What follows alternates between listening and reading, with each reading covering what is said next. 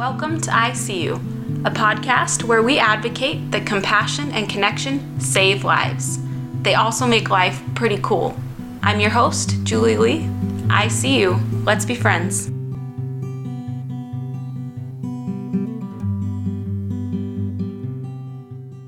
Welcome to I See You, episode 16, Falling on Faith. I'm back from Disneyland. Oh, it was so much fun. So we had a joke. We had these mini ears that you can put on. I'm sure you've seen them if you've been to Disneyland. Everybody has them. They're like $30. It's ridiculous. But anyways, my sister already had some and we brought them with us to Disneyland, to the park.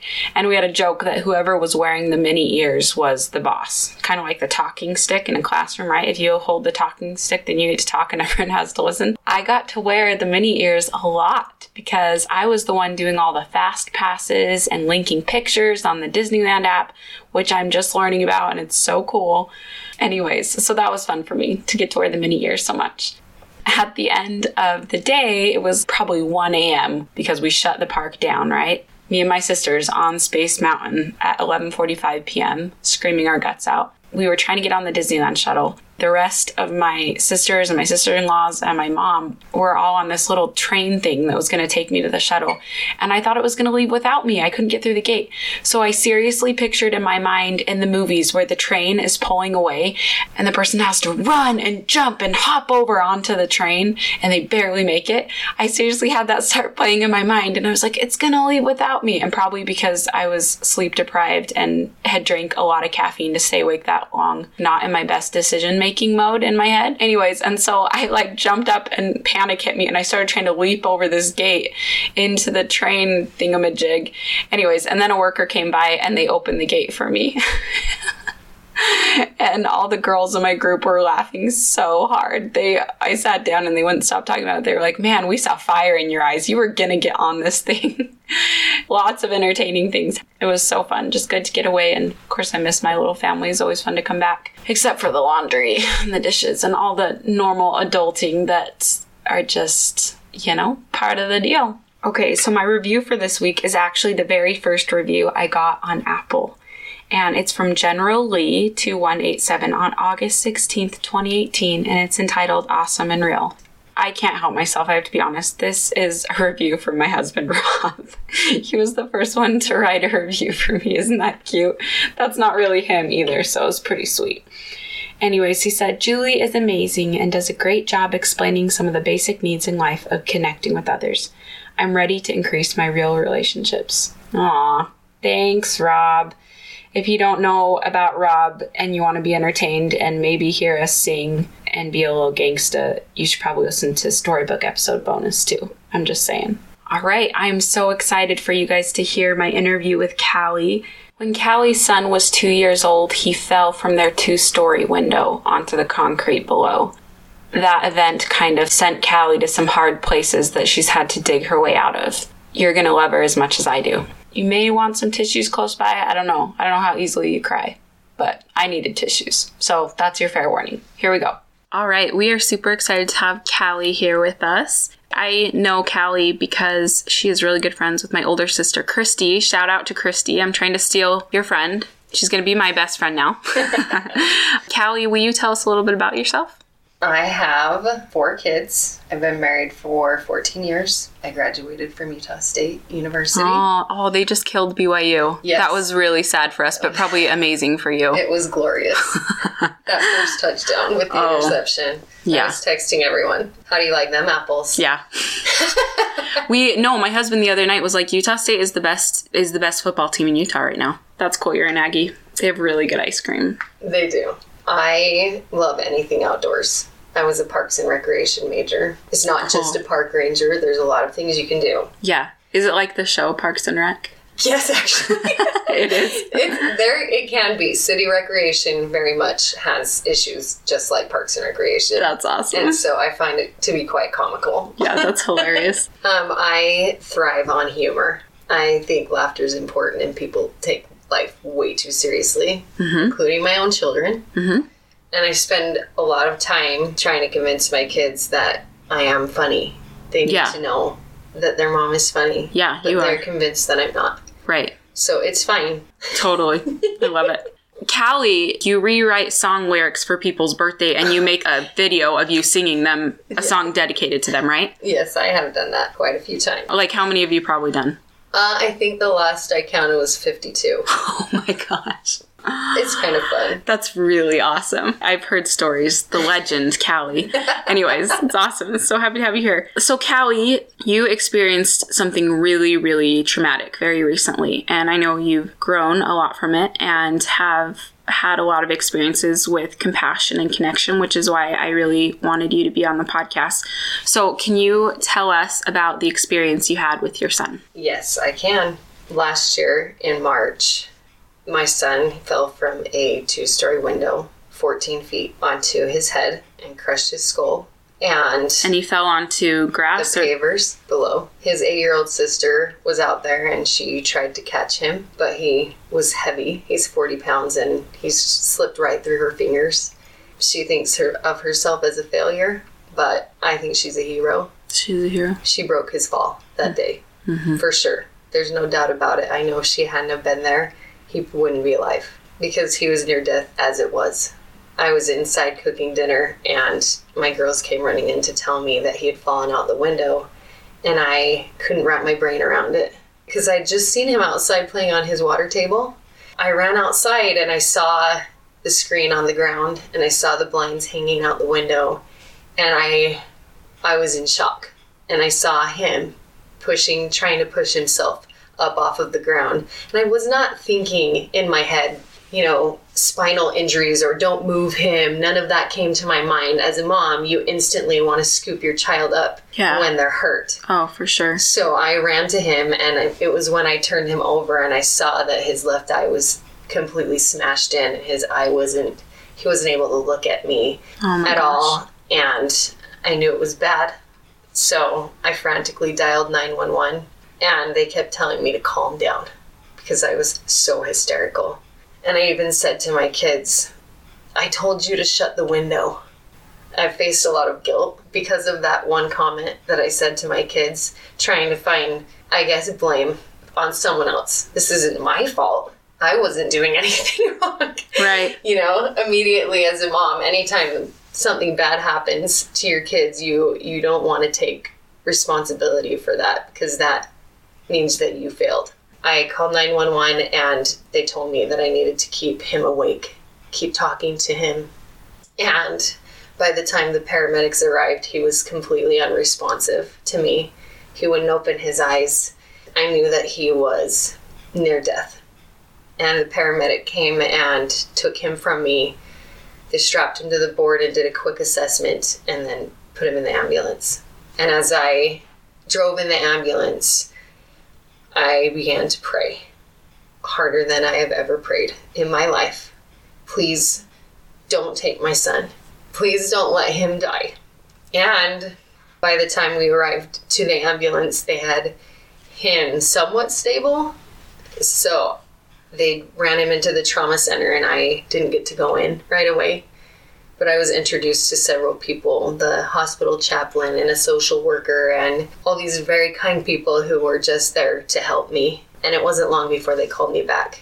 And I saw, 20 or so doctors and nurses because it was it's the Banner University in Arizona and it's for students, but it's the only trauma center. They specialize in trauma. So that's where they took him. So how far was it from where you were, that trauma center? If you're not speeding, it takes close to 40 minutes to get there, but we got there a lot faster. Yeah. With the lights and the sirens. I bet. I don't even know. I didn't even time it, but I know it was fast. They took him in for a CAT scan. I remember the room being completely full of people, the glass that they were looking in, and I remember them telling me that I could touch him, but then once they started scanning, I was not allowed to. After that scan, it wasn't long before they came and told me all of his injuries. So he crushed the front part of his skull, and he had an orbital fracture on his left eye, which is why it looked smashed into me. He also received 2 fractures near his spinal cord. Wow. And they told me that he'd be in a neck brace for 2 to 4 months. But even though he had all those severe injuries, the worst was the bleeding on the brain. They intubated him, and admitted us into the PICU, Pediatric Intensive Care Unit. Sorry, what does incubated mean? Intubated. Or intubated? Uh-huh. It's where they put a tube down your throat and they put you on a machine basically to breathe, help you breathe. Breathe for you. Yeah. Okay. And usually they do that for patients who could go into surgery at any time, which is one reason why they intubated him, is because with the bleeding on the brain, it can go out of control at any moment and you just don't know. So 2 members from our church, the Church of Jesus Christ of Latter-day Saints, they came to the hospital and stood in the trauma center with us, and they cried with us. And one of them wiped blood off of my elbow, and we asked them to give Rad a priesthood blessing. In our church, where we believe that we have the authority to act as an instrument for God, to speak the words that he wants us to hear. And you have to have faith in Jesus Christ to be able to give that blessing and to receive the blessing. Mm-hmm. And you have to live worthy. Yes, a worthy priesthood holder. And it was just a short blessing, but our good friend and neighbor gave the blessing, which I can't even imagine what that would have felt like, especially since both of those men had medical backgrounds and knew how serious his situation was. But he was blessed that he would heal quickly.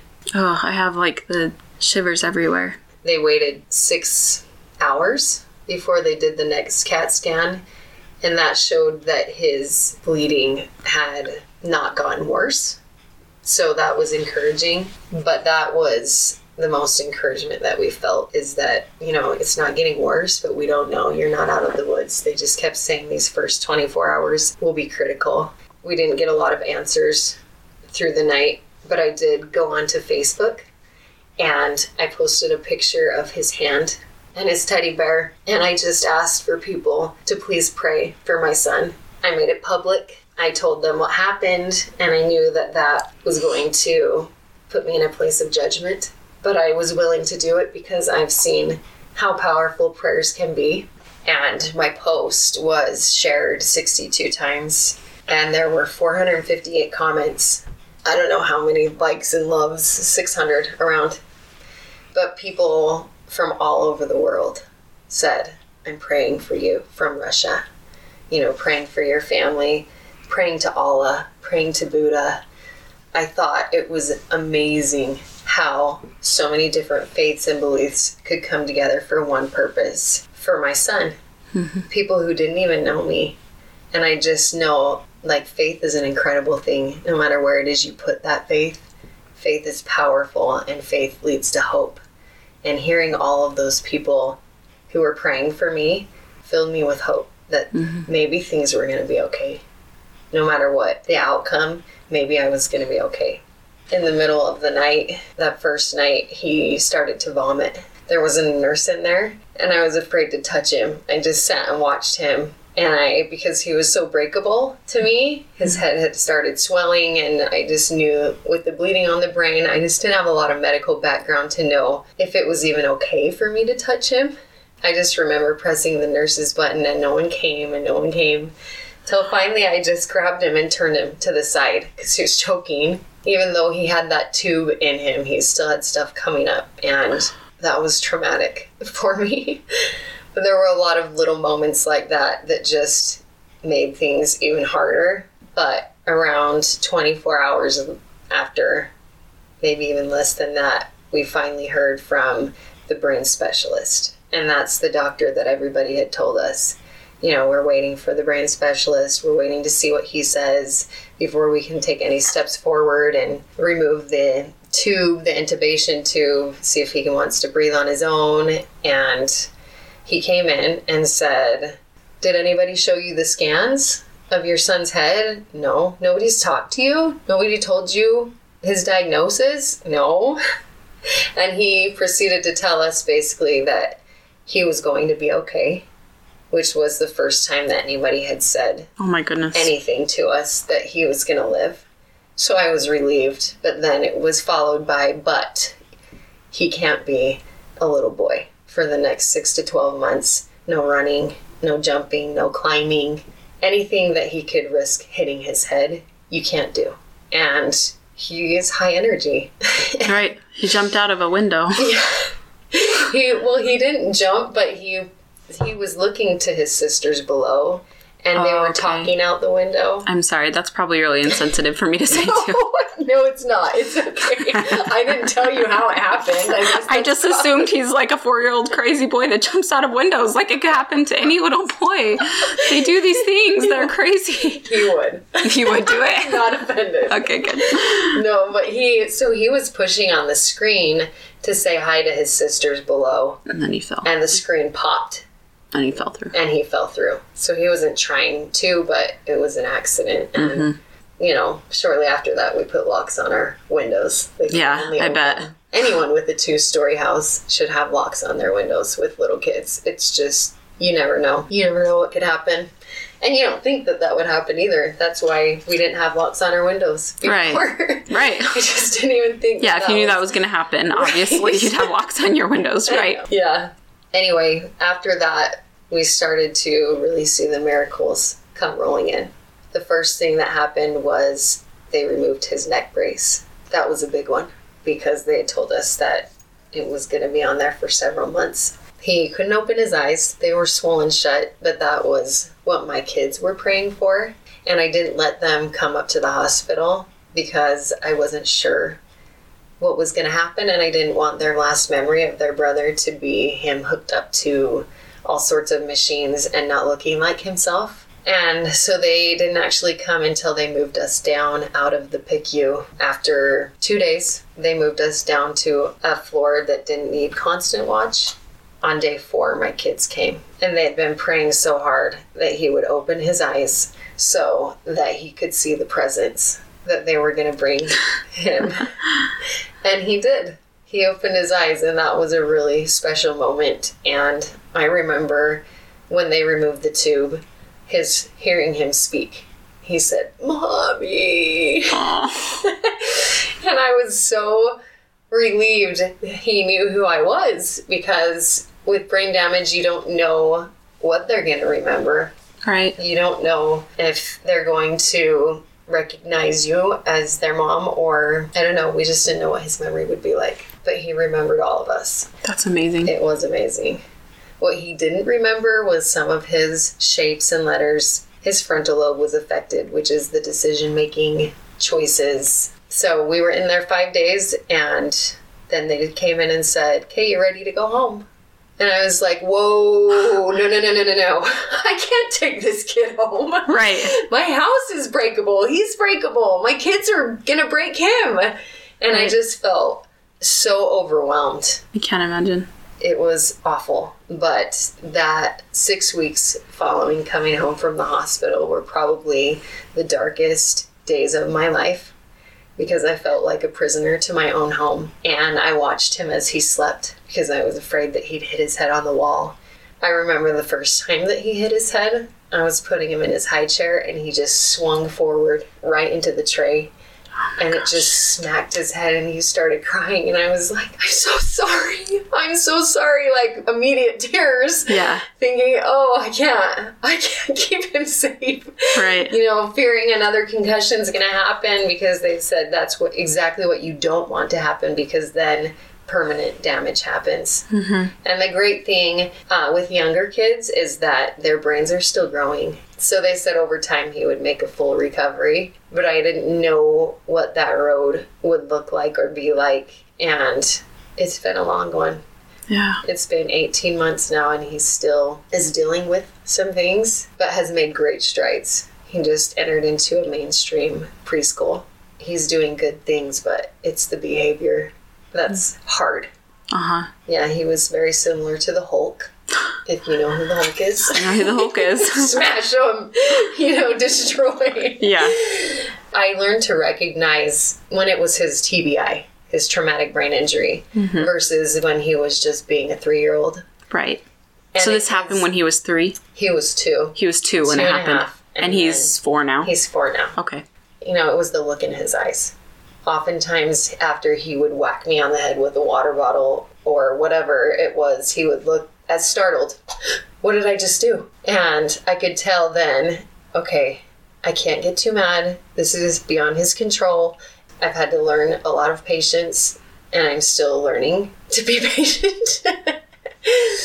But he's a little miracle, and we're so grateful. Did you feel seen after the tragedy? Did you feel seen? Were there people who connected with you and had compassion on you? Yeah, a lot of people. And I was astounded at the amount of people that I didn't know that wanted to reach out. You know, at the time I didn't think to ask what their stories were, but I bet you anything that they have a story, that there was a reason they wanted to reach out to me because they had experienced similar feelings as mine. And I remember I sat down and wrote the acts of service that people did for my family, and I got past 100. Meals, watching kids. It was around Easter time, and one lady made Easter baskets for all of my kids. Another put Easter eggs out in the front of my yard for my kids to find with gift cards and money. And oh my goodness. I know. It makes me cry. What an angel. Yeah, what an angel. So many angels. And the list goes on and on. Just, I was in awe by the kindness of people, and essentially wrap all those acts of service up in what I felt was the pure love of Christ. That's what I felt. And when you experience something like that, it makes you want to return the favor, you know, return the kindness and reach out to other people who are hurting. You see what it can do for someone. Yeah. Well, you kind of touched on this, but how have your experiences given you empathy for others who struggle? Oh, so after his accident, I had a lot of people share their own stories with me. And I was amazed at how different people's stories were. You know, whether they had experienced not being able to have children, or whether they'd experienced cancer, an illness, or something like that. I realized that they had experienced a lot of the same feelings as I have because of loss. Because we're all experiencing loss and we're grieving over that, what we thought our lives would look like, what we had dreamed for us. And I had several people say, well, you know, at least he lived. And I am so glad that he did. But at the same time, I lost my life as I knew it then. Being able to just pick up with my friends and go to Chick-fil-A. You know, he can't go into a place. He'll collide with someone. That's like my worst fear, is that he will collide with another person's skull. Because that is the worst of all, is hitting another person's head. I had to give up a lot of things that I was used to having. I guess luxuries, whatever you want to call them. It was really hard for me to watch him all the time. As a parent, that's hard to do, especially when you have multiple children, to keep a constant watch, which just put me at risk of guilting myself to death. I remember having what I would call an out-of-body experience about 6 weeks after, where I was just screaming at my kids, and I thought, Callie, get yourself under control. What is wrong with you? And I could tell that I needed to rein it in, but I couldn't. And that is when I called and got help. Good. I found a therapist, and she was my saving grace.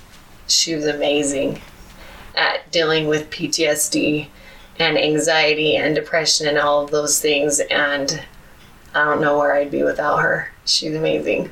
That's awesome. We're very pro-therapy on this podcast. I think I bug like even my family because they have a problem. And I'm like, therapy. I just like sit there with, but it's been incredibly beneficial for me as well. And I've seen what it can do for other people. So this is one of my favorite questions I want to ask you. How did you feel seen by God? I felt seen by him, I think mostly through other people, because God uses people as his instruments. When you are seeking to do his will, you are going to find ways to help other people because we are his children and we matter to him. With my faith, I was given hope with Jesus Christ, is what I'm trying to say. Jesus Christ went through everything that I will ever go through. Knowing that there was someone who had experienced exactly what I had experienced was comforting to me. I actually remember people telling me, just use the atonement. It's all-encompassing. Yeah, what does that even mean? Right? That's exactly what I thought. I don't know what I'm supposed to do with that. I used it. Why am I not better? And you know what? I realized it was in therapy, actually. And my therapist is not a member of my faith, but we both have faith. And so she was good to go with wherever I needed to go, which I really appreciated. I realized in talking to her what the atonement meant to me. Oftentimes, I would just picture the Savior with me. I would see his face. And I think just being aware of him, just being aware that he's there is what helped me pull through and helped me to see God's hand. And that was, to me, utilizing the atonement was just remembering him, remembering what he went through for me. That's so beautiful. I've never had someone break that down in that way for me. The idea of just visualizing him there and seeing his face. And so I know he sees me. Do I see him? Would I recognize him if he came? That's what I'm striving for. And I know that that's one reason why I went through such a hard time, is because it opened up my eyes to compassion, to empathy for the struggles that people go through and wanting to reach out as he would. And see them. Mm-hmm. There's someone that's listening and that is struggling with anything. As you and I have talked about, suffering is suffering. And you don't have to go through the exact same experience to know what it feels like to need God and to need Christ. What advice would you give to someone that's struggling? I think there's nothing wrong with taking things one day at a time. It's a cliche thing to say. But it's take it one the day best at a time, advice. But it's a real thing. 1 second at a time, 1 hour at a time. Yeah, because honestly, if I looked into the future, it hurt. Like, it literally hurt my heart. I can't even call the doctor. I can't make an appointment because I was that overwhelmed with life. Kind of how you were talking about, we don't have to get in the hole with people. We can maybe be the one to put the ladder down. I feel like a lot of people did that for me when I was trying to take it one day at a time. That during that one day, someone threw me a ladder, and I took it up one rung at a time. That's all you can do. You can't focus on what's beyond your control. I feel like I've just been choked up half the time, just staring at you in shock with this story, but I can feel the energy from you that you have such compassion for other people and that you see other people. I feel like you see me. I know you've listened to the podcast a little bit and know some of the struggles I've been through. And there's just an instant bond and connection with people when they share and they know about pain and they know about needing the Savior. And maybe they don't even have all the faith in the world, but they're trying really hard to see him and to see other people. I think there's great power with that, and I can feel that power. So thank you for coming on. Thanks for having me. You're so welcome. I appreciate it. And your little boy, how is he doing now? He's good. I get asked often about him. Yeah. I usually just say, he's getting there. Yeah. He's getting there. He's finding his way. And you know what? So am I. I'm getting there. It's going to be a lifelong process for me to get to where I need to be, and I'm okay with that. What a girl, huh? You know when you talk to people and you're like, they just get it. I could talk to her all day because she just gets it, and she's so interesting to talk to. I don't have to explain anything. She just gets me. I love it. Next time is a podcast with all of the women in my family. We recorded it together in California. To be honest, my family, we've had some pretty crazy years, and at times I think we've all wondered if the rain would ever stop on our family. But what's come from these rainstorms are incredibly passionate women who feel for other people and know how important it is to have compassion on others, to connect others and show up in their lives because they've seen it save them over and over again. So I am so excited to be able to share some of these beautiful women that are so close to my heart with you for our special Thanksgiving episode next week entitled, Thank You for Showing Up. Thank you for listening, and I love you. As always, my name is Julie Lee, and I see you.